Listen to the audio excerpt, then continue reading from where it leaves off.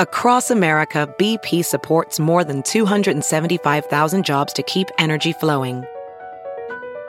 Jobs like building grid-scale solar energy in Ohio and producing gas with fewer operational emissions in Texas. It's and, not or. See what doing both means for energy nationwide at bp.com/investing in America. Hey, it's Kaylee Cuoco for Priceline. Ready to go to your happy place for a happy price? Well, why didn't you say so? Just download the Priceline app right now and save up to 60% on hotels. So whether it's Cousin Kevin's Kazoo Concert in Kansas City, go Kevin, or Becky's Bachelorette Bash in Bermuda, you never have to miss a trip ever again. So download the Priceline app today. Your savings are waiting.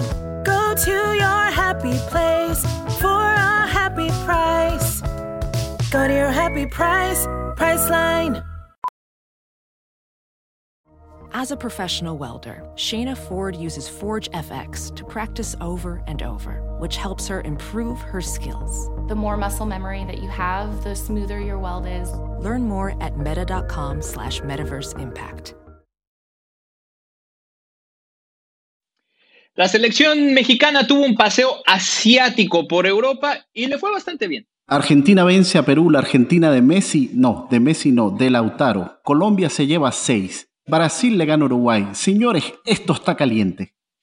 Y no vas a hablar de la Vinotinto. Qué bárbaro. Te van a quitar el pasaporte, Pedro Andrade. Al que no le quitan el pasaporte es a Cristian Espinosa, el extremo de los Quakes. Hablamos en exclusiva con el argentino en la previa de las eliminatorias de la MLS. Esto es Deportes al Detalle. Buenos días, buenas tardes o buenas noches, dependiendo de la parte del mundo donde se encuentren. Carlos Justis, Pedro Andrade Aparicio y quien les habla, Carlos Mauricio Ramírez. Bienvenidos a esta edición de Deportes al Detalle. La semana pasada tuvimos un break merecido, climático, tecnológico, deportivológico de mucha índole. Antes que nada, nuestro abrazo para nuestros hermanos hondureños, salvadoreños, nicaragüenses, en medio de esta tragedia natural que azota Centroamérica. Nuestro abrazo solidario para todas las personas que tengan afectados en medio de este huracán que está realmente azotando a Centroamérica y que se dirige hacia los Estados Unidos. Y también a toda la gente que nos escucha, muchachos, que se ha visto afectado por esta pandemia. Nosotros acá en California hemos vuelto al código violeta en los códigos de colores. Y la cosa va para mal. Así que en medio queríamos simplemente mandarles un mensaje de aliento, de solidaridad. Los deportes siguen avanzando y este podcast pues, es una vía de escape, una vía para que ustedes tengan un rato de distracción, pero no queríamos dejar de solidarizarnos con todas las víctimas, tanto del huracán Iota como de esta bendita pandemia que no termina de irse, pero que ojalá que pronto lo haga. ¿Cómo están, muchachos?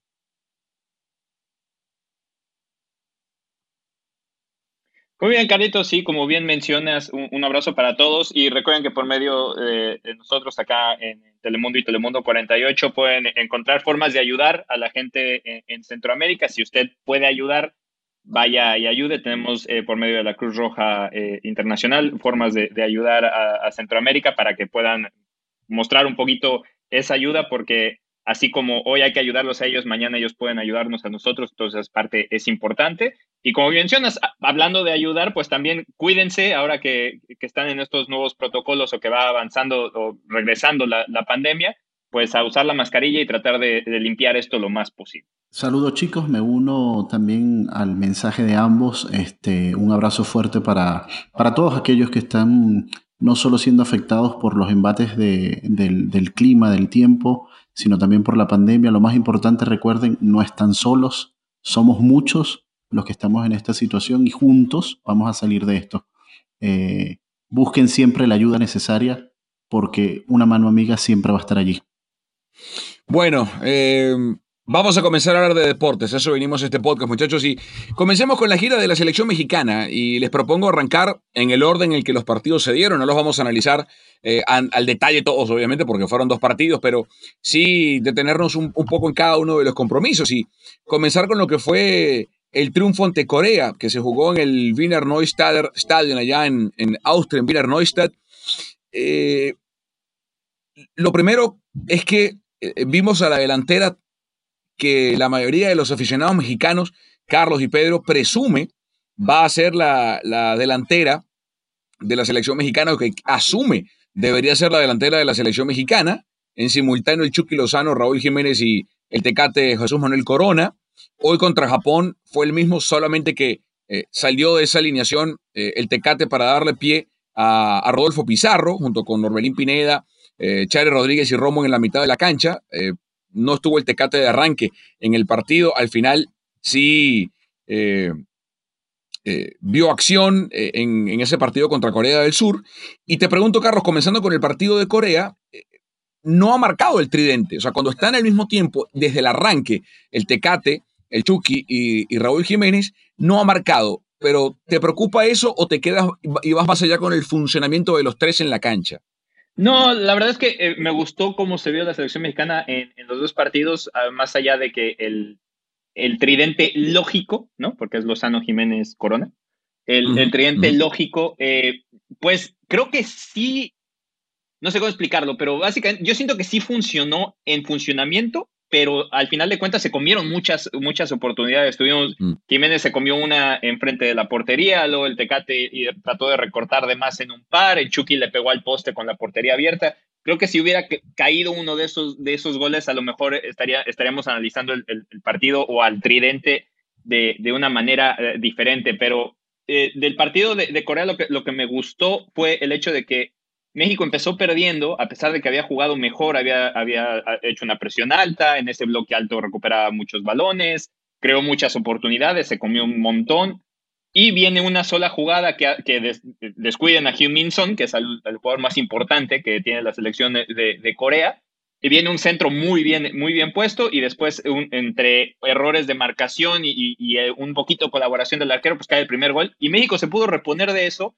Vino de atrás, volvió a tener el balón, mete 3 goles y al final, bueno, cae un segundo que maquilla un poquito también lo que fue el trámite.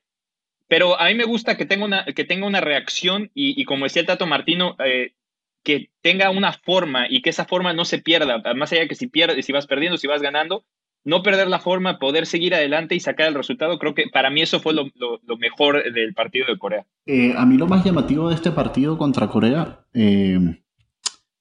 me parece que México, a diferencia, digamos, a las versiones anteriores, tiene una capacidad de creación ofensiva, yo creo que muy alta, súper alta. Obviamente hay que trabajar la definición, pero a mí me gustó muchísimo un jugador en específico que para mí fue el que le dio el cambio total a la segunda parte de este partido, y fue Orbelín Pineda. Yo creo que con la entrada de Orbelín Pineda como que se desatascó ese efecto ofensivo y yo creo que jugó mucho más cómodo y tranquilo el equipo, porque obviamente también tenías la presión de, bueno, ellos tuvieron anotaron un gol y nosotros llevamos como 20, 2 palos, el arquero nos saca 2, etcétera, etcétera. Pero llegó Orbelín Pineda y como que tranquilo, o sea, este es nuestro juego, tranquilo. Me preocupa no solo de este partido, sino de las versiones anteriores, digamos de la gira, cuando jugaron contra Países Bajos, contra Argelia, etcétera. Lo que me preocupa específicamente a mí es la defensa. Creo que en defensa todavía falta mucho por hacer, pese a aunque no recibieron goles contra Argelia y Países Bajos.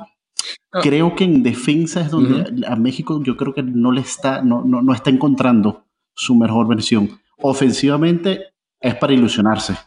Y yo creo que ese punto que toca Pedro tiene varias aristas y es muy importante. Hablando de necesidades, que yo creo que deja la gira, en el partido contra Corea, el lateral derecho fue el Chaca Rodríguez. En el partido contra Japón, el lateral derecho fue Sánchez. Entonces, de los dos, Carlos, ¿cuál te convenció más? Porque Sánchez jugó los 90 minutos en el partido contra México, mientras que el Chaca fue suplantado justamente por Sánchez en el 68. Fue en el 68-69 contra Corea. Jugó más minutos Sánchez como lateral derecho en estos dos partidos, o en esta doble gira al final, o en esta gira doble en territorio europeo. ¿Te convenció más el Chaca o el hombre del América como lateral derecho? Porque una necesidad imperiosa que yo creo que tiene hoy Gerardo Martino, pensando a futuro, de las pocas dudas que yo creo que tiene el Tata para su 11 titular y luego inclusive como suplente es quién es el lateral derecho en doble faceta, porque hoy en defensa contra Japón la pasó mal al principio del partido. El cero fue mentiroso. Memo Ochoa termina siendo figura clave contra el combinado nipón, saca varias el arquero del América, pero se vio al final más solvente en un aspecto y otro. ¿Quién debería ser el lateral derecho del Tri? A mí me gusta más Jorge, no solo por lo que te da en ofensiva y defensiva, sino además por edad. Es un jugador mucho más joven y creo que tiene, 22 años. Tiene más para ofrecer. Incluso podría estar en la selección olímpica. Que ojo, ahí hay otros jugadores que también tienen muy buena capacidad. Con el caso de Alan Mozo, por ejemplo, de los Pumas de la UNAM, que creo que también tiene bastante proyección. Pero creo que Jorge, a mí me da más en ambas partes. Y es extraño porque, por ejemplo, siento que el Chaca estuvo más impreciso, sobre todo en las transiciones de defensa en ataque, y después, a la hora de defender, pues obviamente había un solo jugador que no podías descuidar, y creo que ahí es un error compartido. Mucha gente se lo tira encima porque es por su banda, pero al final de cuentas él sale a cubrir otra posición, y es a Edson Álvarez al que se le va Heung-min Son en esa diagonal, y acaba cayendo por ese lado, ¿no? Pero y en el partido de hoy, sí y lo comentaba hace rato con un grupo de compañeros que tenemos, que también es importante el hecho de que Memo Ochoa demuestre por qué es el arquero titular, porque a diferencia del partido contra Corea, donde México falló oportunidades claras, creo que hoy Japón no falla oportunidades claras, Memo se las roba, y eso también es parte del partido. Por ahí hay una que creo que sí quedan más o menos solos y el pase atrás es malo, creo que sería la más clara, pero hasta en eso México creo que defendió bien en ese sentido. Creo que hoy la diferencia más grande fue en el medio campo, la presión que pudieron ejercer Edson Álvarez con Sebastián Córdoba y con Charly Rodríguez fue mucho mejor de lo que hoy ofreció Romo con Orbelín, que Orbelín es un jugador más de ataque, por eso tuvo un mejor revulsivo en el partido contra Corea. Hoy le costó más defender, aguantar y tratar de presionar, y el único que más o menos que sí podía cubrir ese aspecto era Charly, ¿no? Romo sufrió bastante en ese sentido, porque además en Cruz Azul es más un interior que un contención, a pesar de que juega en esa posición. Entonces creo que ahí es donde se mezcla todo esto. A mí me gusta más Jorge Sánchez, creo que el Tata está convencido de que esos dos jugadores van a ser los que están ahí por el momento, más allá de lo que suceda después con los jugadores que vienen de atrás. Y para mí las dudas es quién va a ser el recambio ahí en el medio. Creo que se demostró un poquito con el partido anterior a aunque a mí me gustó mucho más cómo jugó Japón de cómo jugó Corea. Entonces a lo mejor me hubiera gustado ver a los otros tres de en medio en este partido y ver cómo funcionaban. Y lo que pareciera, Carlos, Pedro, amigos, es que los recambios van apareciendo, porque esta gira también tiene, o pienso yo, cumplir ese propósito. Memo Ochoa es el arquero de la selección, eso yo creo que pocos tienen duda de eso. En la pareja de centrales, si comparamos un partido con otro, este martes contra Japón, la pareja fue Araujo Moreno, contra Corea fue Moreno Salcedo. Yo creo que se decanta, o al final, Charly, Pedro, va a ser más la de hoy, ¿no? Estamos grabando hoy martes el podcast, Araujo Moreno. Podría ser, aunque acuérdate que Carlos Salcedo acaba metiendo el tercero del otro partido en un muy buen gol además. Pero digo, o sea, es raro porque el problema Y Gallardo. Gallardo creo que tiene comprada esa banda izquierda, dudo mucho que alguien se la vaya a sacar. Sí, es él. Sí, es él. Y Moreno va a estar es ahí hasta que el cuerpo le dé. Ya después habrá que ver cómo suples esa. Ahí te digo, creo que entre Salcedo y Araujo, creo que Araujo aguantó mejor los embates de hoy, pero también es injusto porque Salcedo tuvo un partido donde estuvieron más al ataque y el problema eran las transiciones en defensa. Entonces eran más jugadas a velocidad con más espacios. Entonces, por ahí creo que para el futuro inmediato, entre esos tres tiene cómo solventarlo, esperando que pase con las generaciones. Yo creo que hoy quería ver a César Montes, no pudo porque César se lastimó y tuvo que regresar a Monterrey, pero creo que le hubiera dado unos minutos hoy para ver cómo está el cachorro, que es de esa nueva generación de jugadores, y por ahí también el Tiva Sepúlveda, que es de los nuevos que han ido surgiendo. Sí, y la gran diferencia yo creo que también, o sea, es que para mí es difícil también como que juzgar un poquito el trabajo defensivo, porque lo decías tú, Carlos Justi, los dos equipos, Corea-Japón, jugaron de manera totalmente distinta, y el enfoque del partido en ambos, o sea, la lectura que hace el Tata Martino en ambos partidos, fíjate que hoy se pobló mucho más el medio campo para tener precisamente el control allí. Entonces la defensa funciona de una manera totalmente distinta cuando tu medio campo te responde. Ahora, con Corea, viendo también cómo te jugaban ellos, que básicamente era la salida rápida del balón al pelotazo y a la velocidad, es lo que tú dices, también es como injusto quizás juzgar un poquito o evaluar el trabajo defensivo en ese partido, cuando es México quien básicamente tiene la pelota y Corea básicamente lo que está usando es el pelotazo y la salida rápida del balón. Entonces es como complicado, pero la lectura que hace el Tata Martino, y es lo que a mí me llama la atención, y yo creo, de verdad, yo creo particularmente que este equipo, este México va por muy buen camino, es que está encontrando los jugadores para precisamente plantear el partido que se necesita plantear. Lo que hizo Antuna, lo que aportó Antuna, perdón Carlos, lo que aportó Antuna con Corea también fue muy bueno. El revulsivo de Orbellín fue muy bueno. Edson Álvarez. Ahorita les voy a hablar de 5 jugadores que yo le llamo los 5 fantásticos por algo muy específico que tiene México que a mí me sorprende y son jugadorazos. Bueno, lánzalo de una vez. Dale. Dale. Lo voy a apuntar, los 5 fantásticos de México. A ver, dale. Mira, los 5 fantásticos de México. Ahorita empieza Hugo Sánchez, Jorge Campos, Rafa Márquez. El Pájaro Fernández. No. Los cinco fantásticos de esta selección son 5 jugadores. 5 jugadores que están viendo prácticamente 0 minutos con sus clubes y el Tata Martino cuenta con ellos.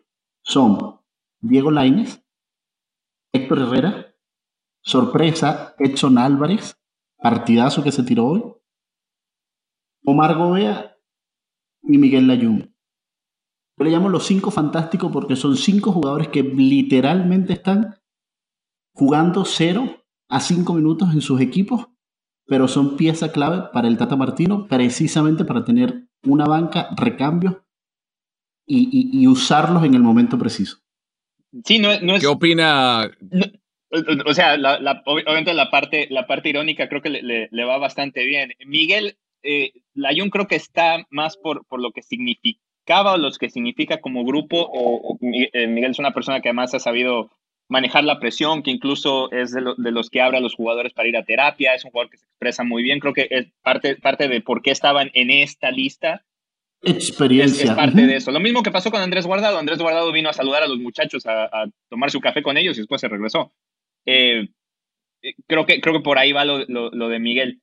Lo de Lainez, para mí es lo que más preocupa, entre comillas, porque es un jugador muy joven, creo que tiene muchísimo techo para seguir creciendo, para encontrar minutos, porque hay quien se desespera porque dice, es que ya no la rompió, es que vendieron mucho humo. Diego Lainez tiene 20 años de edad, no, o sea, tiene todavía muchísimo espacio para crecer. Y con Edson, me he dado cuenta últimamente que creo que el problema que tiene no es él en su nivel y cómo juega, creo que lo demostró en estos 2 partidos. Lo que pasa es que el tipo de juego que hace el Ajax y lo que le gusta al técnico en este momento, a él le gustan jugadores que repartan más la pelota y que entren más en ese juego ofensivo, en crear balones entre líneas, en poder acompañarse. Edson es un contención clavado, porque de hecho empezó de central y recupera muy bien los balones y sirve, pero no hace ese juego y creo que por eso ha tenido pocos minutos. Pero en estos 2 partidos demostró por qué sí le sirvió irse al Ajax y todo lo que está aprendiendo por el simple hecho de estar en ese club. Entonces, creo que Lainez y Edson en ese grupo, Omar Gobea no ha tenido ni mucha participación en uno ni mucha participación en el otro, porque creo que Lainez, por lo menos en la gira pasada, tuvo algunos minutos y se vio muy bien. Lo poco que ha jugado en el Betis se ha visto muy bien. Entonces, creo que él tiene techo para seguir creciendo y de esa lista, por lo menos Edson y Lainez caen dentro de jugadores que pueden aprovechar lo que están aprendiendo para después seguir creciendo y seguir explotando, porque además siguen siendo muy jóvenes.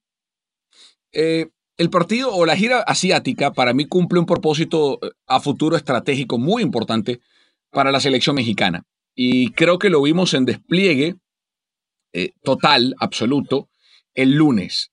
Y me refiero a Estados Unidos. México tiene la obligación de clasificar a la Copa del Mundo. México en ningún momento piensa quedarse fuera. O sea, creo que lo que pasó para Brasil 2014, cuando México tuvo que, gracias al triunfo de Estados Unidos ante Panamá, calificar para la repesca y luego eliminar a Nueva Zelanda para meterse en la Copa del Mundo de Brasil, yo creo que hoy nadie piensa que ese escenario es repetible para México. Dicho eso, es cierto que el gran obstáculo o tácticamente hablando, los obstáculos que se le pueden plantear a México en la CONCACAF para llegar a la Copa del Mundo de Qatar tienen características similares de peor técnica individual que Corea y Japón. Me refiero a selecciones como Estados Unidos, como Costa Rica, la propia Panamá, Honduras, que es jugadores de poco peso físico, de poca envergadura. Panamá tiene un poquito más, pero sí de mucha velocidad, sobre todo Estados Unidos. Y cuando llegue a la Copa del Mundo, en el 2022, México me refiero, va a enfrentarse a selecciones como Japón y Corea de mayor potencia física o similar, porque hoy el fútbol es de vértigo, de rapidez. En ese sentido, insisto, los 4 partidos amistosos que enfrentó México este año, el final, Holanda, Argelia, que tuvo ayer un partidazo también, Corea y Japón, creo que son rivales perfectos para probar de qué está hecho México pensando a futuro. E hilando una cosa con la otra, Estados Unidos, yo no sé si algún día ganará un mundial, pero esta generación que está trabajando Berhalter, que el tiempo dirá si es el hombre correcto para manejarla o no, yo todavía tengo mis dudas, no voy a dejarme encandilar por un 6-2 en contra de Panamá. Lo que sí es cierto es que la generación que estamos viendo de estadounidenses, tanto los formados en el país y que se fueron muy jóvenes como los formados afuera, tienen unas condiciones técnicas. Olvidémonos, echemos por un lado la borda, o por la borda que se separó 4-3-3, que fue lo que alineó Berhalter el lunes contra Panamá. Eso dejémoslo a un lado un momento, porque yo creo que Berhalter va a dirigir a Estados Unidos hasta el Mundial de Qatar y luego vendrá otro. O sea, a mí no me termina de convencer Berhalter. A lo mejor el tiempo pasa y me calla la boca, ¿no? Pero, muchachos, estamos hablando de jugadores muy jóvenes, realmente jóvenes, pero que sobre todo tienen la velocidad y la potencia que el fútbol moderno demanda en posiciones como laterales, Sergiño Dest, lo de Cannon, lo que luego mostró en el partido McKennie, lo que mostró Ledesma en su conexión con Soto, el chileno estadounidense, y luego arriba, no jugó Pulisic este partido. Entonces, lo de Ulises Llanes, lo de Gio Reyna, lo de Gioacchini, el futbolista del Cannes, y sobre todo lo de Yunus Musa, esta aparición que Estados Unidos le roba a Inglaterra, en el buen sentido de la palabra, el futbolista del Valencia, de apenas 17 años de edad, Yunus Musa, y estamos viendo ya que están en el Valencia, en el Barça, en la Juve, en el Manchester City, en el Paris Saint-Germain, y así, y se van regando. Cuidado con Estados Unidos, porque es cierto, México tiene una generación joven interesante. Yo creo que la generación joven de Estados Unidos es mejor en cuanto a técnica individual, talento, dónde están jugando, a qué edad lo están haciendo. Y creo que se está plantando firme el equipo estadounidense para ser el gran dominador del fútbol en CONCACAF y pelear por cosas importantes en Copas del Mundo, no muy lejos. Yo no creo que para este ciclo mundialista le alcance. Creo que van a tener que pagar el noviciado, obviamente, no porque no tengan las condiciones, pero una vez llegadas las competencias importantes, porque es algo que también el 6-2 es engañoso. Yo quiero ver a esta selección de Estados Unidos y se lo pregunté a Berhalter en una de las conferencias de prensa que lo estuvimos cubriendo toda esta semana. Y él se fue más por el lado de la fanaticada y de los partidos, cómo son en CONCACAF, pero yo no sé cómo vaya a reaccionar estos jugadores, que además no están formados en competencias de CONCACAF, muchos de ellos, cuando tengan que jugar contra El Salvador en la cancha del Cuscatlán con un arbitraje de CONCACAF. Yo no sé cómo van a reaccionar. No estoy diciendo que no puedan sacar el partido adelante, pero son partidos muy complicados, son cosas que se te meten a la cabeza. Entonces, creo que tienen que pasar por ese noviciado. La ventaja que tiene Estados Unidos, que creo que le puede servir muchísimo y donde pueden hacer cosas muy grandes, es que para el 2026 ni siquiera tienen que preocuparse por una eliminatoria. Exactamente. Pueden literalmente formar ese equipo con jugadores que van a tener 24, 25 años de edad, ya con 6, 7 años de roce internacional, esperando que todos cuajen en sus equipos, porque también y lo decía antes, cuando todo mundo se nubla los ojos, ¿no? Con esta generación dorada, que también tienen que responder. O sea, ahorita estamos viendo que funcionan, pero tiene que ser a largo plazo, porque tienen 17 años. A lo mejor, o sea, no quieres que te pase como le pasa, por ejemplo, allá a Don Sancho, que de repente ahora ya da tumbos y que no sabes si se queda, si se va. Sí. Tienes que consolidarte y esa parte es complicada. Entonces, por eso ahí es donde, entre comillas, nos toca a nosotros no tratar de inflarlos tanto, ¿no? Sí, es que esta generación, Pedro, y Carlos, es para el 2020. O sea, cuando decimos que es para el 2026, yo creo que Estados Unidos O va a para llegar el al Mundial. 2030. Ojo, en el 2030 pueden hacer cosas Sí, pero muy buenas, porque digo, van a tener 27, 28 años de edad. Sí, Digo, o sea, cual. tienen dos ciclos completos para poder pelear sin preocuparse de, bueno, claro, ahora pero cuando digo 2026 me refiero a que va a ser el Mundial en Estados Unidos, Canadá y México. O sea, sí, por supuesto. Jeff Sargent, que ni siquiera jugó, tiene 20, Conrad de la Fuente tiene 19, Joaquini tiene 20, Yanes tiene 19, Wea tiene 20, Soto tiene 20, McKinnon tiene 22, Ledesma tiene 20, Gio Reyna acaba de cumplir 18, Yunus Musa tiene 17, Serginho Dest tiene 20, o sea... Sí, totalmente. Los baby boomers. Tal cual. Entonces, bueno, hablamos... Los baby booming. Hablamos de Estados Unidos porque es el rival de la selección mexicana. Pero bueno, para cerrar México, Charlie, ¿qué valoración, qué nota, qué calificación le pones a México en esta gira? Y si estás de acuerdo con Martino en la autocrítica que hizo luego del partido con Japón, cuando admitía que los primeros 20 minutos del compromiso ante los nipones fueron los peores 20 de su ciclo con la selección mexicana. Bueno, ahí se puso excesivo. Yo creo que los peores minutos de la selección mexicana han sido contra Argentina en el Alamodome. Ese es mi punto personal. Sí creo que el hoy... 4-0. Claro. Creo que hoy sí se lo comió Japón al principio. Pero como examen, no por la calificación que le doy a la selección, pero como examen creo que tiene entre un 8.5 y un 9. Creo que se expusieron a cosas importantes contra selecciones de un buen nivel, en una cancha neutral que también ayuda a estar en otro clima, en otra forma de presenciar el partido, no tener que jugar esos amistosos que juegas en Estados Unidos con toda la gente a favor y ese tipo de cosas. Le funciona mucho tener que estar en una cancha neutral, estar en Europa, enfrentarte a selecciones que normalmente no te enfrentas, que demostraron un muy buen nivel. A mí me gustó muchísimo la selección de Japón. Creo que con Kubo y Minamino puede hacer cosas grandes ese equipo, si puede aguantar los 20 minutos, porque también se cayó después. Y creo que ahí es donde México se puede llevar una buena calificación al poder lidiar con todas las consecuencias. Ir perdiendo, venir de atrás, aguantar la presión, sacar la presión, después irte arriba. Creo que en esas cosas Martino está trabajando muy bien a la selección y eso va a ser importante para lo que sigue. Les hago preguntas, vamos con preguntas rápidas para cerrar el tema México e irnos a eliminatorias sudamericanas. Les voy a hacer preguntas de simplemente respondan sí o no, ¿les parece? Perfecto. Okay. Vamos, Pedro, comienzo contigo. JJ Macías, ¿tiene cabida en el Tri, sí o no? Titular me refiero, sí. Titular. ¿Titular? No. ¿Charlie? No. No, perfecto. El tridente de México en ataque tiene que ser, sí o sí, Jiménez, Chucky y el Tecate. Sí. Para arrancar como titulares, sí, definitivamente sí. Como titulares, sí. Como titulares, sí. Perfecto. Tercera pregunta. ¿El portero de México es Memo Ochoa, titular, sí o no? Sí. Recontra sí, firmado, puedes poner un marcado y ponle ahí abajo, Memo Ochoa. Héctor Herrera, ¿es titular en México, sí o no? Pedro. No. Charlie. Titular sí, todavía sí. Me hubiera gustado verlo sin la lesión porque está levantando, pero para mí todavía es titular. ¿El puesto de Charlie Rodríguez titular lo merece ya, sí o no, Pedro? No todavía. Charlie. Yo creo que no todavía. Uriel Antuna, tiene que jugar siempre por la derecha, Pedro, ¿sí o no? Sí. Charlie. Bucetich, ya oíste, por la derecha. Derecha. Bien, sí, la diferencia de Antuna por la derecha en el partido contra Corea fue evidente.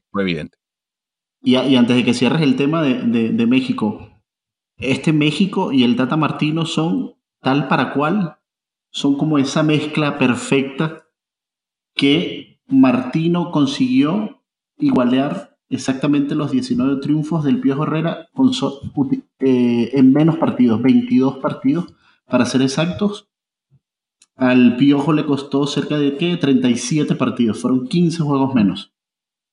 Bueno, cerramos a la selección mexicana y abrimos el episodio suramericano acá en Deportes al Detalle.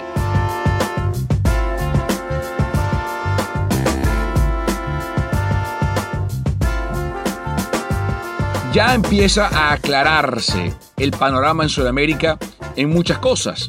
En otras se enreda, para bien para unos países, para mal para otros. Se jugó la cuarta y última fecha de eliminatorias sudamericanas en el 2020. Habrá un parón prolongado hasta marzo del año que viene.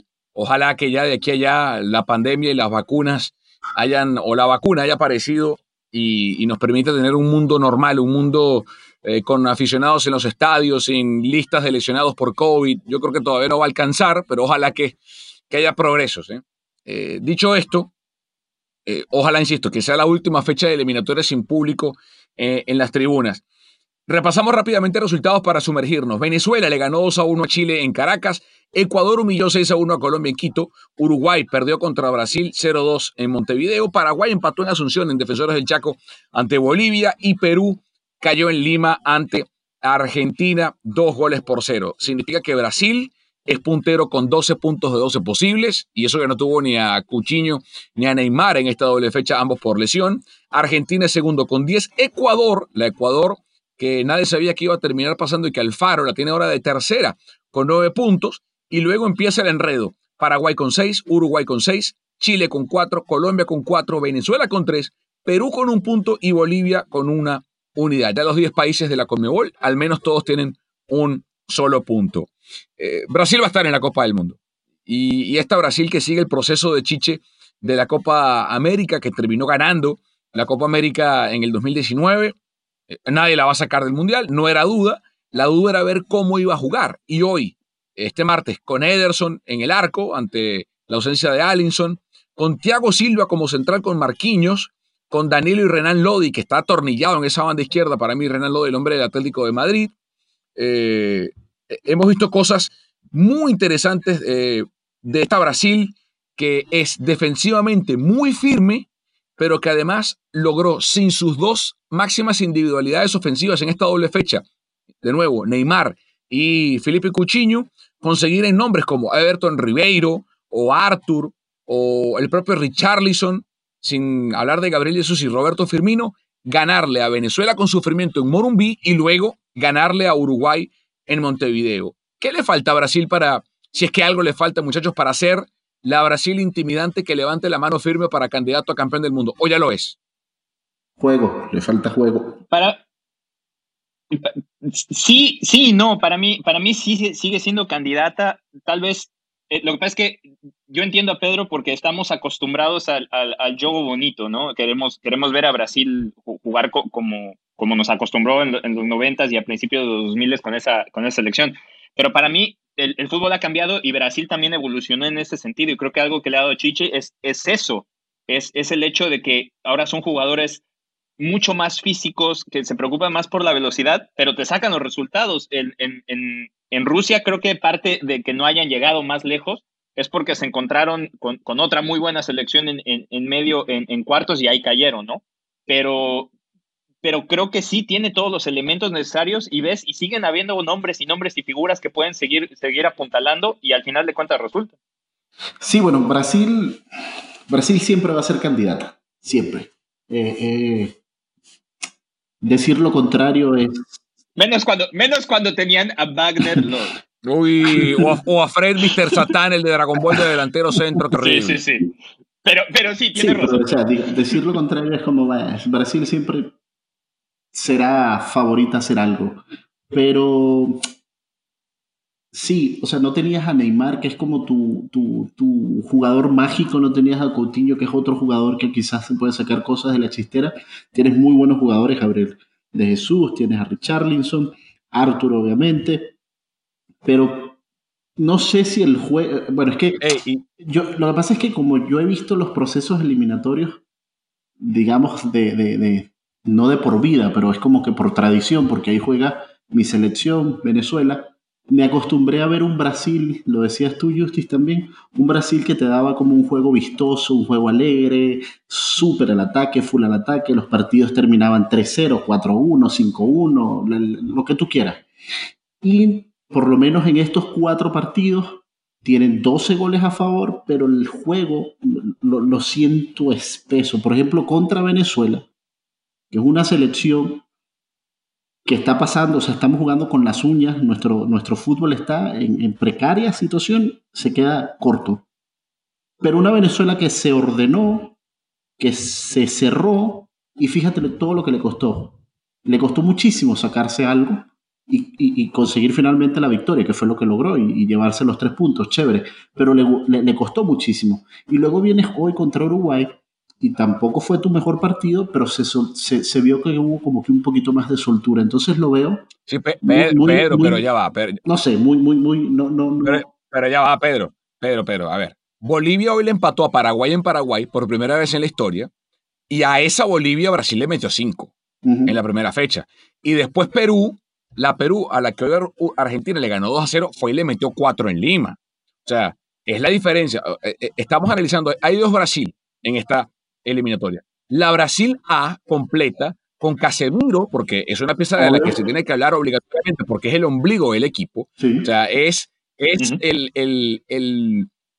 si la selección de Brasil es un Ferrari, el motor del Ferrari, o sea, el volante es Chiche, es el técnico, ¿sí? O el piloto es Chiche. El motor es Casemiro, y luego el equipo de sonido y las luces estroboscópicas, todo, es Neymar y Felipe Coutinho. Entonces, hoy jugó sin motor y sin luces. O sea, hoy y ante Venezuela le faltó el motor, que es Casemiro, y le faltó lo demás, lo estético.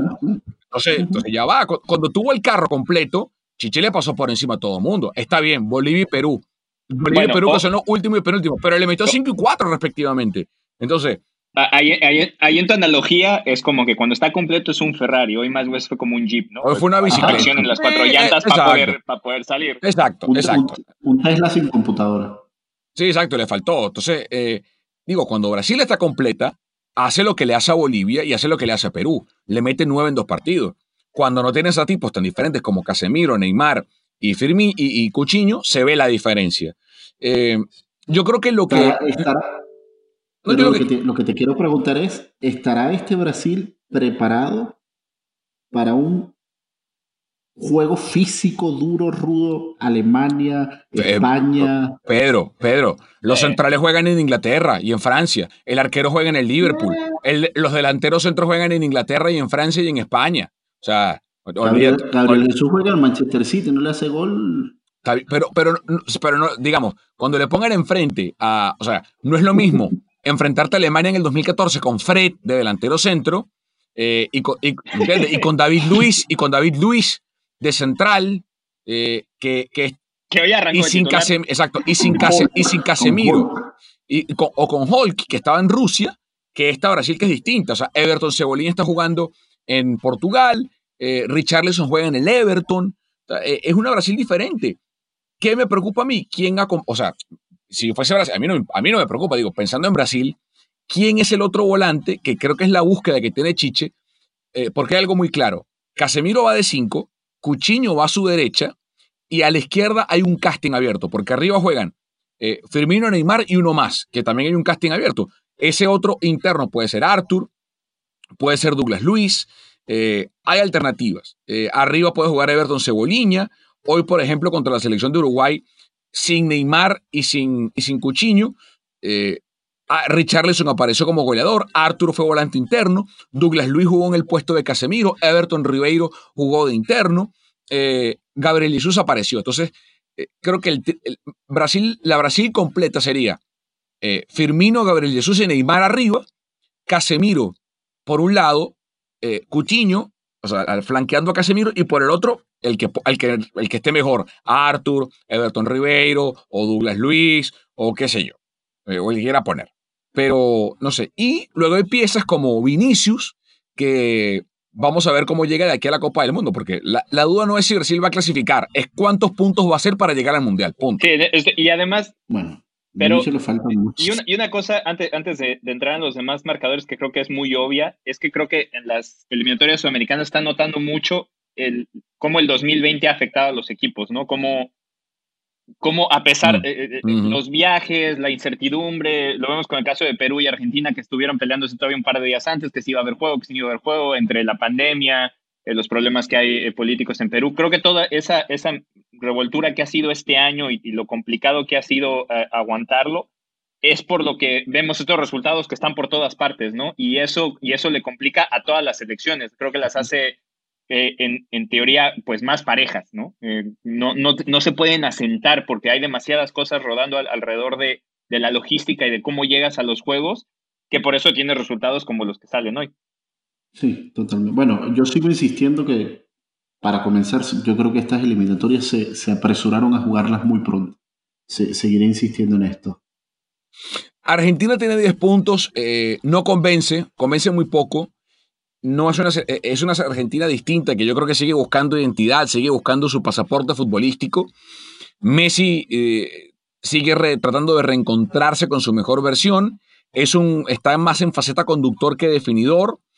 Lo rodea muy bien el técnico Leonel Scaloni con futbolistas de características similares en cuanto a su buen pie y capacidad de juego asociativo, al mismo tiempo que tengan buena ida y vuelta para recuperar. El caso de Paredes, el caso de Rodrigo de Paul, el caso de Giovanni Lo Celso. La revelación fue Nico González, lo que hizo marcando goles contra Paraguay en casa y contra Perú hoy en Lima, el delantero centro del Stuttgart de apenas 22 años de edad, el ex hombre de Argentinos Juniors. Creo que fue el gran descubrimiento de Scaloni en esta doble fecha. Me refiero a descubrimiento por su rendimiento, porque todo el mundo sabe quién es, o hay gente que francamente no sabía quién era Nico González, pero a mí Argentina no me llena el ojo, no tiene que hacerlo, porque lo que decía Pedro, estamos en un proceso atípico, anormal, donde los puntos importan más que las formas en este momento.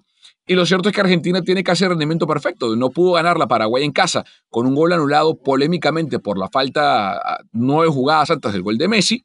Pero ahí está, de 12 puntos tiene 10 posibles y también va bien encaminado al Mundial. Y es que por nombres normalmente Argentina tiene la capacidad para sacar eso, ¿no? Y lo vemos ahora con los jugadores que mencionas. Tiene suficientes jugadores diferentes para que te puedan sacar un partido y dadas las circunstancias y cómo están las cosas, pues lo mismo, sacar los 3 puntos es lo más importante. Y entonces esos chispazos de repente de Lautaro o de Nico González, que creo que lo hizo muy bien, también creo que lo Chelsea tuvo un partido bastante correcto, además de siempre contar con Messi, pues eso te da para poder salir del meollo. Ahora, la pregunta ahí es si Argentina califica al Mundial, lo más seguro es que sí. Además, cuando vemos la cantidad de boletos que hay en Conmebol, es difícil pensar que Argentina se va a quedar fuera de los primeros 4 o hasta de los primeros 5, ¿no? Entonces, Argentina va a ir al Mundial. Sí. Ahí yo creo que el problema sigue siendo que mientras Messi juega en la selección argentina y llegues al Mundial, se le va a seguir exigiendo igual, tiene que llegar a las últimas instancias. Y como está jugando Argentina, diferente a lo que vemos con Brasil, que de repente creo que hay más estructura, creo que acá sí de repente hay muchos huecos y ahí es donde creo que la presión le vendrá después, pero en eliminatorias lo veo saliendo del paso por calidad más que otra cosa. Sí, yo creo que, bueno, Argentina, fíjate que Argentina hoy a mí me parece que fue uno de sus mejores partidos, pese a los 16 primeros minutos donde no hubo un claro dominador. Me parece que la selección como que albiceleste jugó un poquito más concisa buscando una idea. El problema de Argentina es ese, el problema es que tienen rato que no tienen la más mínima idea de lo que están jugando.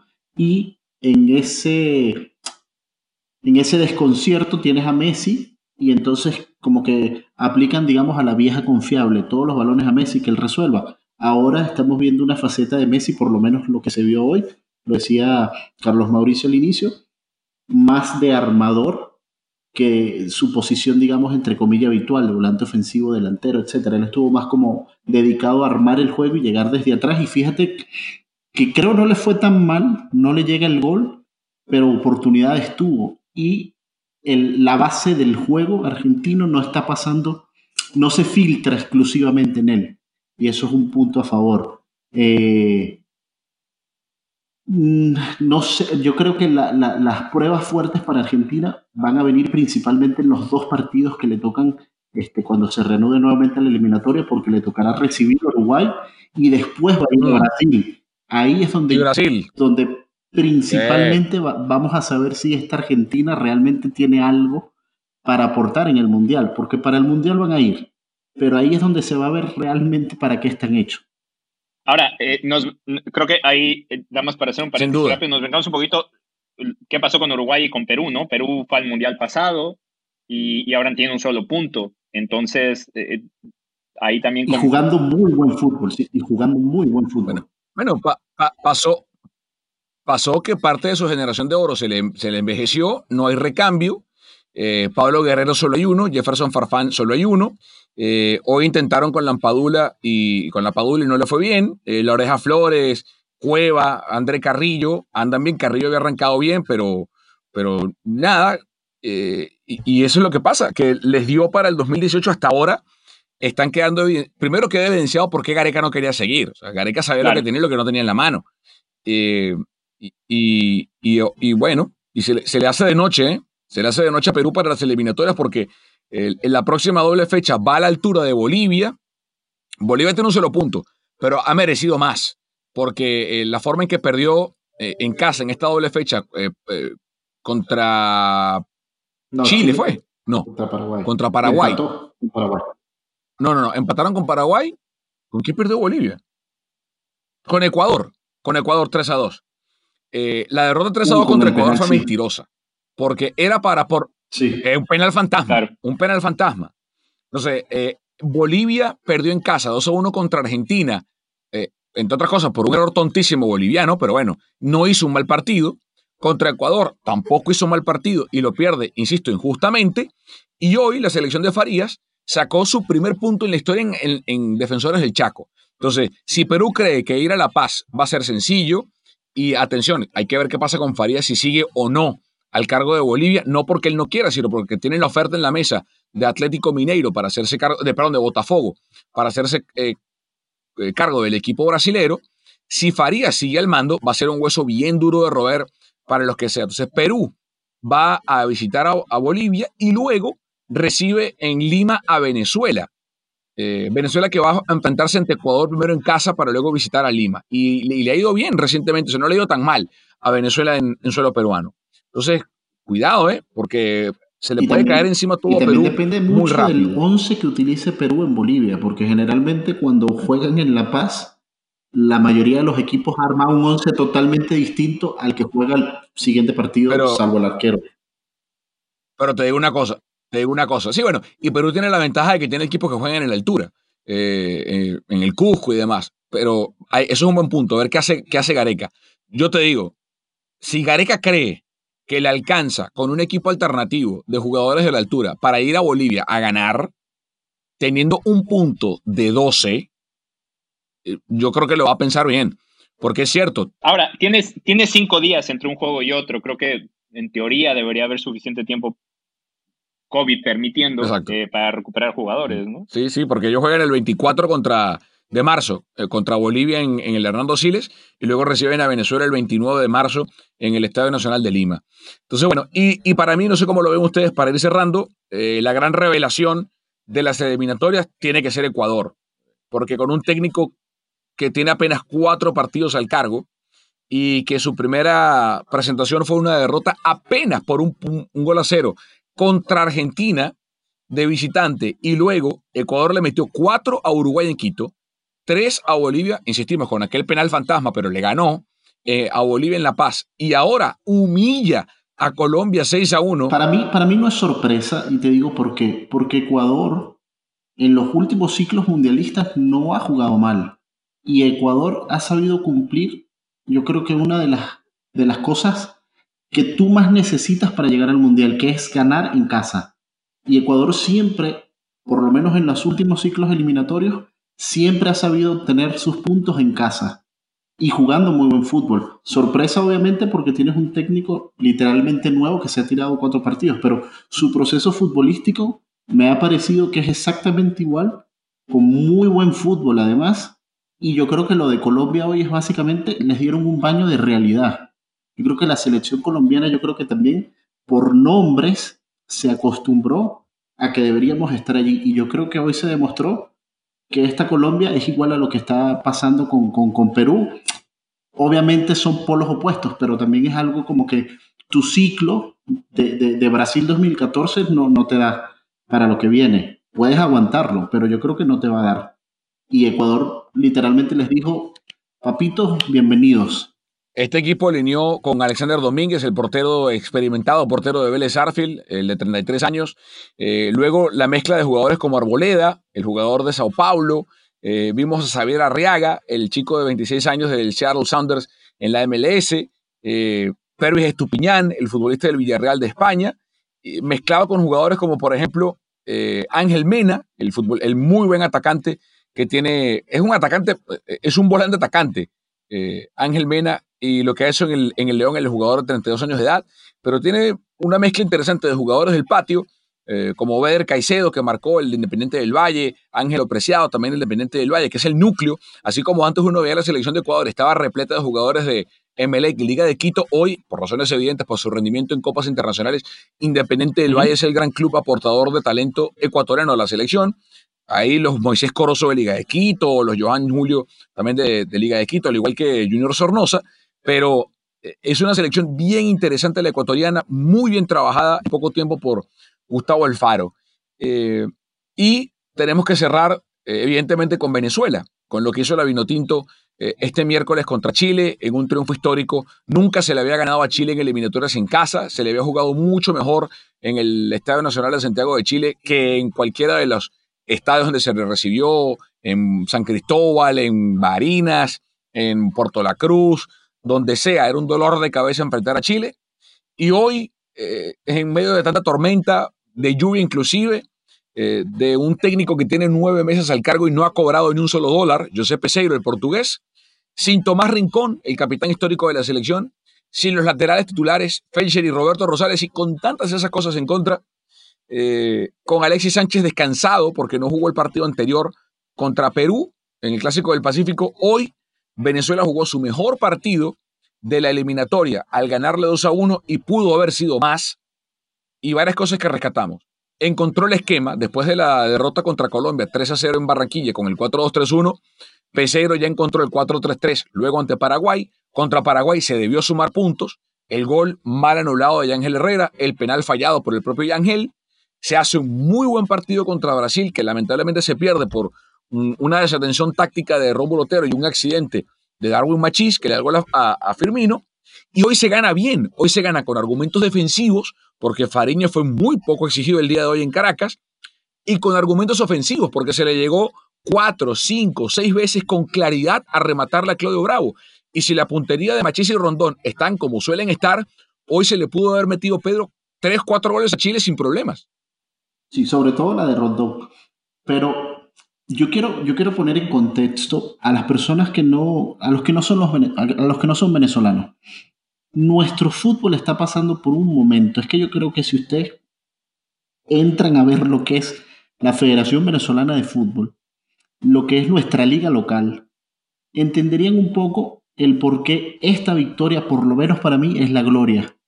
Y es la gloria después de haber comenzado un proceso con un técnico que conoció a sus jugadores un día antes, literalmente, un día antes de jugar contra Colombia. Un técnico que todavía no ha cobrado dinero, no se le ha pagado. Y luego tenemos una camada de jugadores que de verdad me parece es una de las mejores bases futbolísticas que hemos tenido en Venezuela. Jugadores con mucha técnica, jugadores físicamente muy bien y que se han ordenado. No teníamos obviamente una idea clara, pero se han ordenado. Entonces me parece que esto ha sido para mí la gloria. Queda mucho camino, queda muchísimo, pero me parece que se encontró una fórmula que puede funcionar en partidos clave como los que se vienen. Tenemos que ganarle a Perú, tienes que ganarle a Bolivia, tienes que ganarle a Ecuador, tienes que quitarle puntos a Uruguay. Entonces yo creo que hay cosas, no quiero ponerme efusivo y esperanzador, pero no lo veo descabellado. No sé tú, Carlos Mauricio, pero a mí me parece que el equipo jugó muy bien y aunque suene una locura, jugó muy bien Sí, sin Tomás yo lo Rincón. hablaba en la previa y Me eso parece. no es una crítica a Tomás Rincón, simplemente fue por cómo se ve el partido. Tomás Rincón es un jugador que aporta Sí, mucha experiencia, que ha jugado este partido 1000 veces. Tácticamente es un jugador muy disciplinado, pero tiene, así como hay jugadores que tienen carencias, todos los tienen, él también las tiene. Y en esta etapa de su carrera, con 32 años, para empezar, cuando era joven, nunca fue un futbolista de dinámica de ambos lados de la cancha. O sea, no era un volante de pisar el área rival, lo que en Inglaterra se llama un box to box. Ese nunca ha sido Tomás Rincón. Y hoy, a los 32, menos. Hoy era un partido que requería que los dos volantes internos que flanqueaban a Junior Moreno, el contención del DC United, que fueron Cristian Cáceres del Red Bull y Ángel Herrera del Granada, tuviesen ese ida y vuelta porque los tres de adelante, Rondón y los flanqueros, Savarino y Darwin Machís, tenían la capacidad de abrir la cancha por afuera, Machís por la izquierda, Savarino por la derecha, lo que le abría los canales de penetración para llegar y pisar el área a los internos. Cristian Cáceres Jr. y Ángel Herrera, con un delantero centro como Rondón que te ancla el área. Entonces, esos dos volantes tienen que ser llegadores. ¿Qué pasa? Bueno, hoy si hubiese estado Tomás, probablemente no juega Junior, juega Tomás, y hubiese estado a los lados, igual, Cristian Cáceres y Ángel. Pero que el partido que hizo Junior Moreno fue muy bueno. Y Ángel Herrera, muchachos, el ficha del Manchester City, para mí es el mejor jugador de Venezuela hoy, pero por mucho. es un jugadorazo. Pero por mucho, en serio. Cómo utiliza el cuerpo para perfilarse, para darle seguimiento a la jugada, cómo lee los tiempos del partido, el peso que pone en los pases. Cuando hablamos de peso en la pelota, hablamos de la potencia con la que se envía un balón. Hay momentos para poner peso, momentos para quitarle, para que sea un pase un poco más liviano, más ligero. Ángel Herrera pisa el área con criterio, define con criterio, sabe cómo regresar, sabe cómo perfilarse con ambas piernas. Es un futbolista que lo tiene todo para... Arturo Vidal hoy va a tener pesadillas con Ángel Herrera. Sí, no. O sea, lo paseó en el campo. Hizo un gran partido. Hizo un gran partido. Y esa parte es importante para seguir trabajando porque Ángel y Fareño son parte de esa generación que llegó a la final del Mundial Sub-20, que a veces uno no se acuerda de esas cosas y muchos se ilusionan que es parte de lo que pasa ahora con Estados Unidos, que creo que es una ventaja porque es en selección mayor, pero muchas veces cuando hay una selección que le va muy bien, como en este caso fue a la selección de Venezuela en el 2017, uno de repente quiere que todos suban a primera y todos lleguen y no pasa, ¿no? Es ilógico pensar que no pasa. Pero cuando puedes rescatar dos jugadores de ese nivel, ya le sacaste provecho a esa selección. Y creo que el hecho de que tengan un jugador así, pues demuestra que por lo menos de esa selección se pudo sacar algo. Y además que no es nada más un jugador rentable, sino que es un jugador diferente. Bueno, vamos a repasar la tabla de posiciones. Tiene Brasil 12, Argentina 10, Ecuador 9, Paraguay 6, Uruguay 6, Chile 4, Colombia 4, Venezuela 3, Perú 1, Bolivia 1. Colombia se fue sin puntos en esta doble jornada. Hubo dos selecciones que perdieron sus dos partidos en esta doble fecha. Perú y Colombia se fueron sin puntos. Bolivia sumó un solo punto, Venezuela sumó 3. Chile sumó 3, al igual que Uruguay sumó 3. Paraguay sumó apenas 2. Luego de haber sumado 4, fue una mala doble fecha para Paraguay, sobre todo porque empató en casa contra Bolivia, que eso en el libro de la mayoría tiene que ser 3 puntos. Y luego Ecuador y Brasil, los únicos que sumaron los 6 puntos, Argentina sumó 4. En la próxima doble fecha, que va a ser en marzo, parece que falta mucho. Colombia, luego de la humillación de hoy, en Barranquilla ante Brasil, pidió paciencia, pidió tolerancia Carlos Queiroz. Vamos a ver si lo aguantan o no hasta marzo.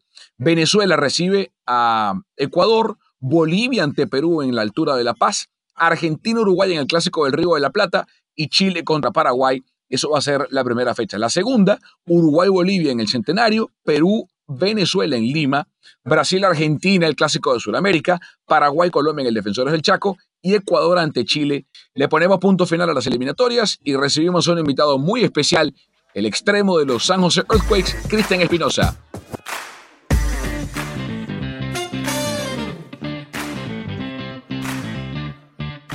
Bien, amigos de Deportes al Detalle, estamos conversando ahora con Cristian Espinosa, el extremo argentino de los San Jose Earthquakes, un equipo que hace meses se caía a pedazos, que no lograba dar 3-4 pases seguidos, que era goleado y que parecía que iba al sótano de la Conferencia del Oeste y que ahora está en los playoffs por primera vez desde el 2017. Nos acompaña Cristian Espinosa. Cristian, ¿cómo estás?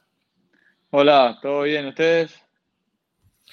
Pues bien, no tan bien como el equipo, y no tan bien como la celebración de la CRG con Matías Almeida. Ya vamos a platicar de eso. Cristian, con Carlos Justis y con Pedro Andrade acá en Deportes al Detalle, ¿cuál fue la clave para cambiar el rumbo? ¿Hubo si acaso algún momento específico en el que todo cambió o fue más un proceso gradual? No, yo creo que el cambio fue producto de que el equipo se dio cuenta que ya había tocado fondo, de que sabíamos que más abajo de lo que habíamos caído no podíamos ir y que era momento de sacar esa fuerza y esa garra de quizás del lugar donde no se veía posible en ese momento.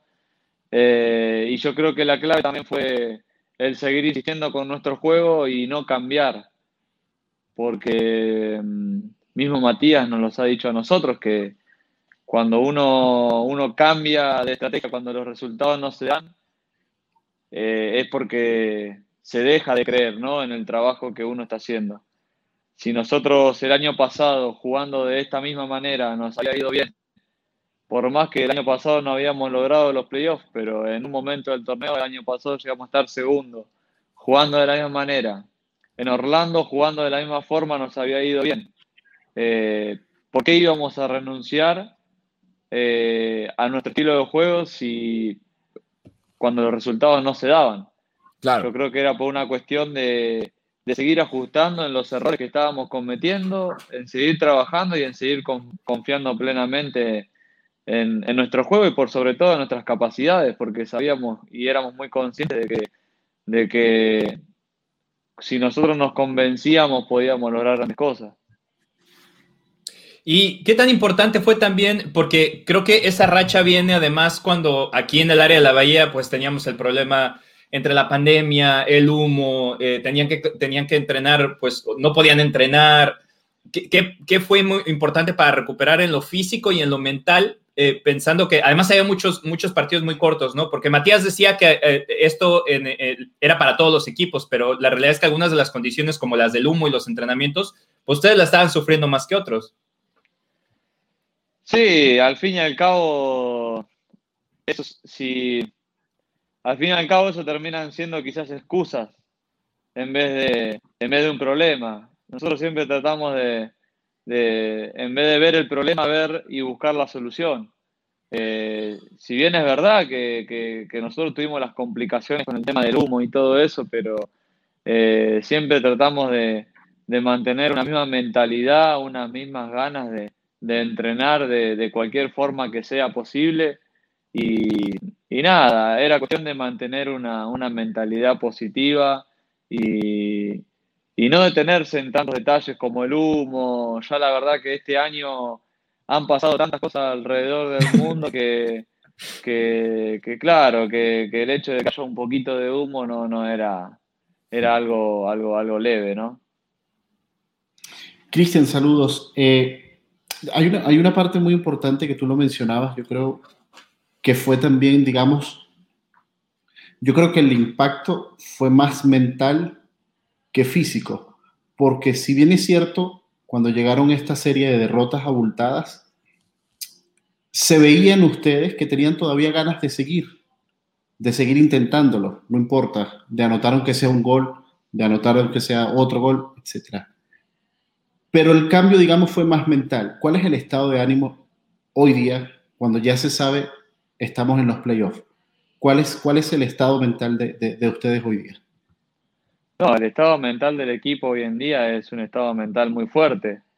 Yo creo que hoy en día somos muy conscientes de, de todo lo malo que vivimos en este año, hablando siempre en el plano deportivo, eh, y que, bueno, gracias al convencimiento del equipo y de que las cosas se empezaron a dar, pudimos lograr el objetivo que, como ustedes dijeron al principio, parecía algo imposible, algo muy difícil de lograr, pero nosotros sabíamos que estábamos con posibilidades. Y mientras habían posibilidades, nosotros nos aferramos a esa posibilidad. Claro. Y fue también lo que nos impulsó a seguir adelante. Claro. Y sí es cierto lo que vos dijiste, que las veces que nos tocó ir perdiendo 2-0, 1-0, 3-0, el resultado que fuera, nuestra idea nunca cambió. Siempre fuimos en busca de poder concretar goles, pero porque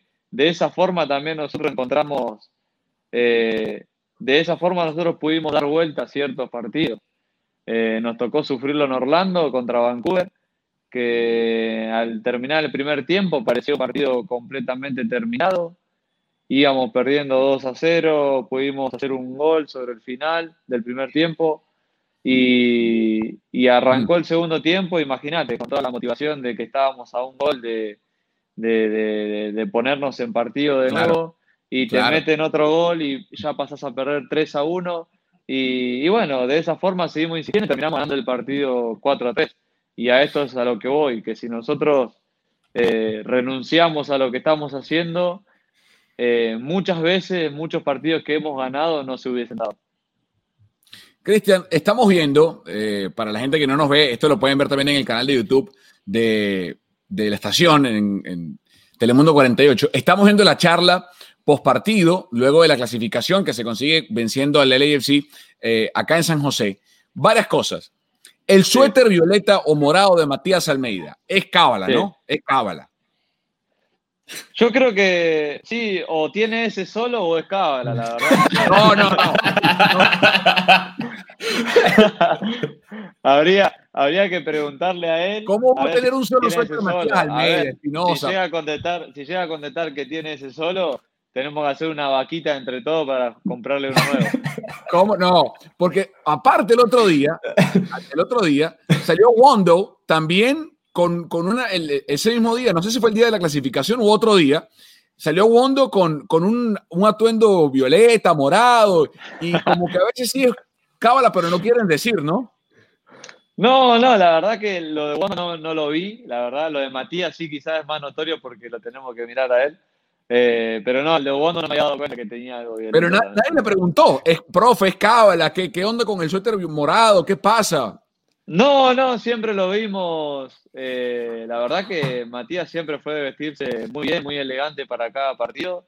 Pero no, la verdad que no nos pusimos a pensar tanto en que fuese una cábala, ¿no? Vamos a decir que fue una coincidencia. No, sí. Una coincidencia pensada, dice Cristian. Sí.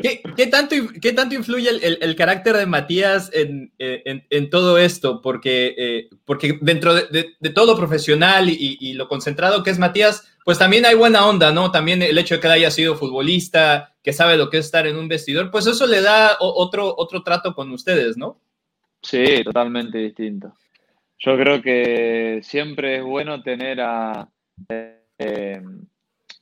una persona que haya vivido todas las cosas que nosotros vivimos. A él le ha tocado estar en numerosos planteles con grandísimos jugadores, entonces él en todo momento supo y sabe lo que nosotros sentimos cuando entramos a la cancha.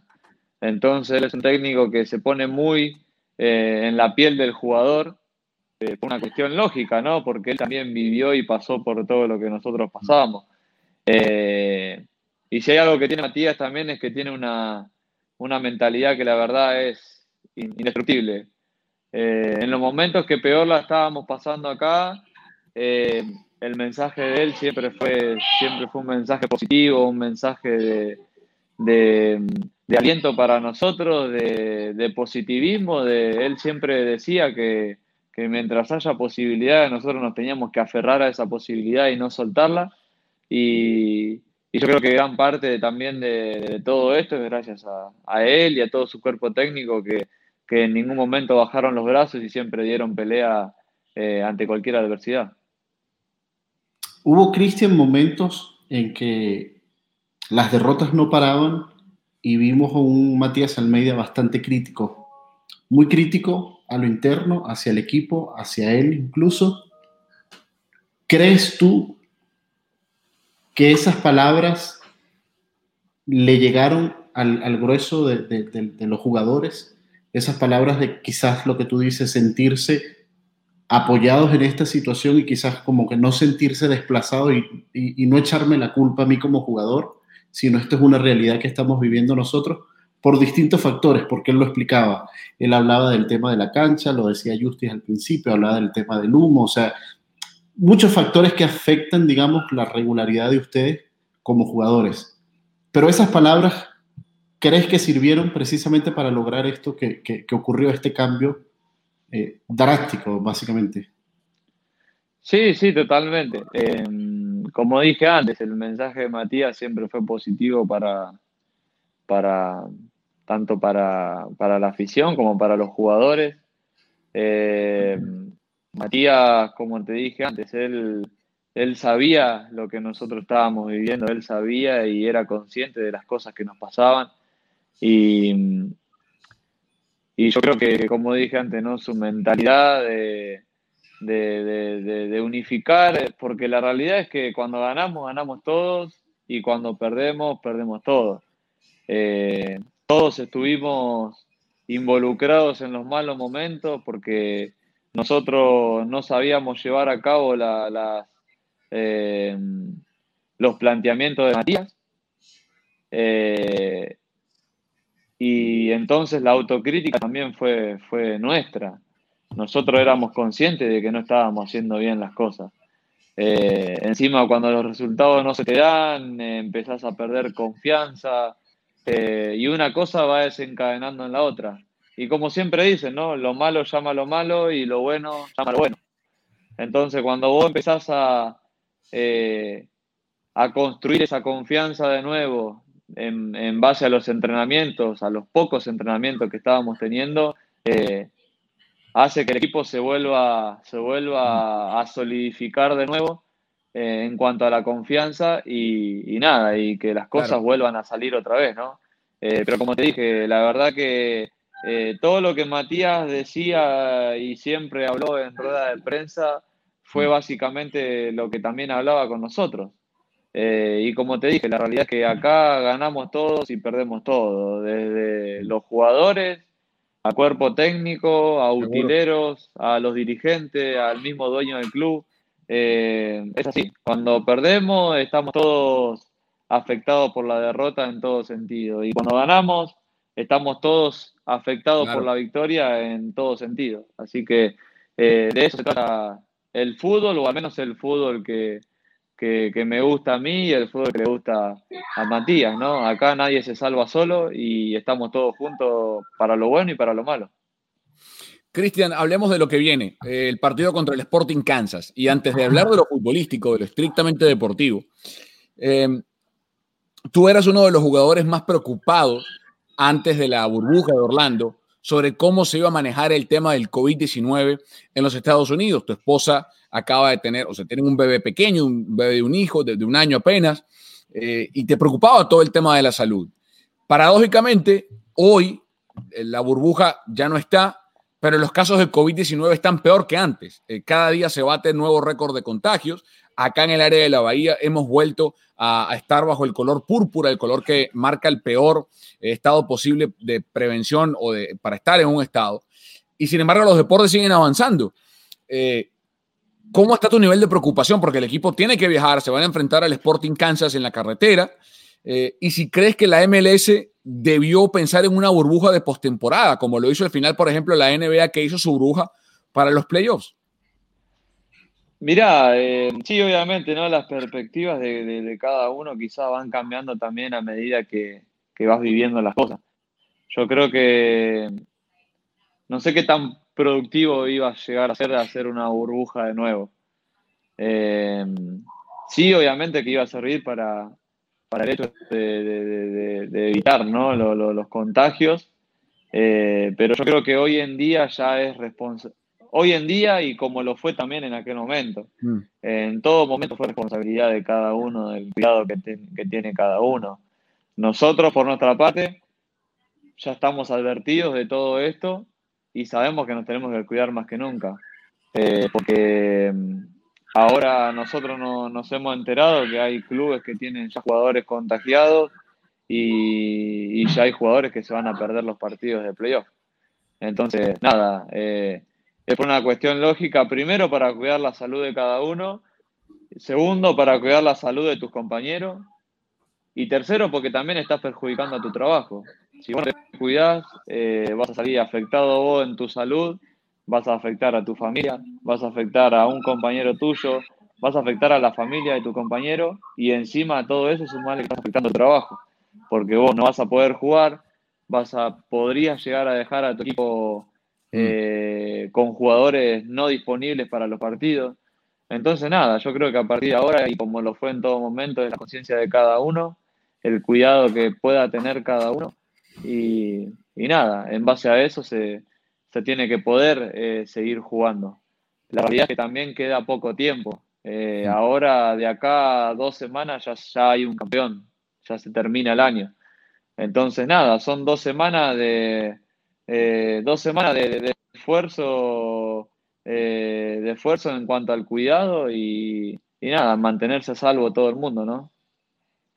Y hablando de eso, Matías decía que en teoría todo el mundo estaba esperando que este año ya se terminara, ¿no? En la última conferencia de prensa que tuvimos con él decía que obviamente el fútbol es parte importante de nuestras vidas, porque nosotros en teoría pues también vivimos de esto, y por eso es importante que esté, pero que al final de cuentas hay un cierto sentimiento tanto de los jugadores como de entrenadores y de toda la liga que ya ojalá pueda terminar este año para empezar a pensar en lo que sigue, ¿no? Sí, totalmente. Este año, la verdad, va a quedar marcado para siempre. Va a ser un año difícil de olvidar. En cuanto a lo deportivo, la verdad, yo creo que lo deportivo pasa a un segundo plano en todo sentido para mí, ¿eh?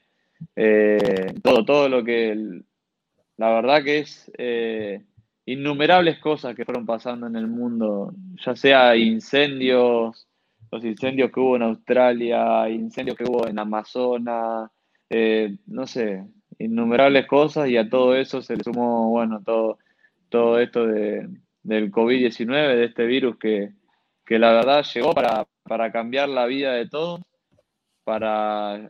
como muchas veces he escuchado hablar a muchos, llegó para darnos una cachetada de realidad a todos los humanos y nada, la verdad, para cambiar un poco la mentalidad y darnos cuenta que la vida a veces se va de un segundo a otro. Lamentablemente hubo mucha gente afectada, mucha gente que lamentablemente falleció, no solo acá en Estados Unidos, sino también de donde nosotros venimos.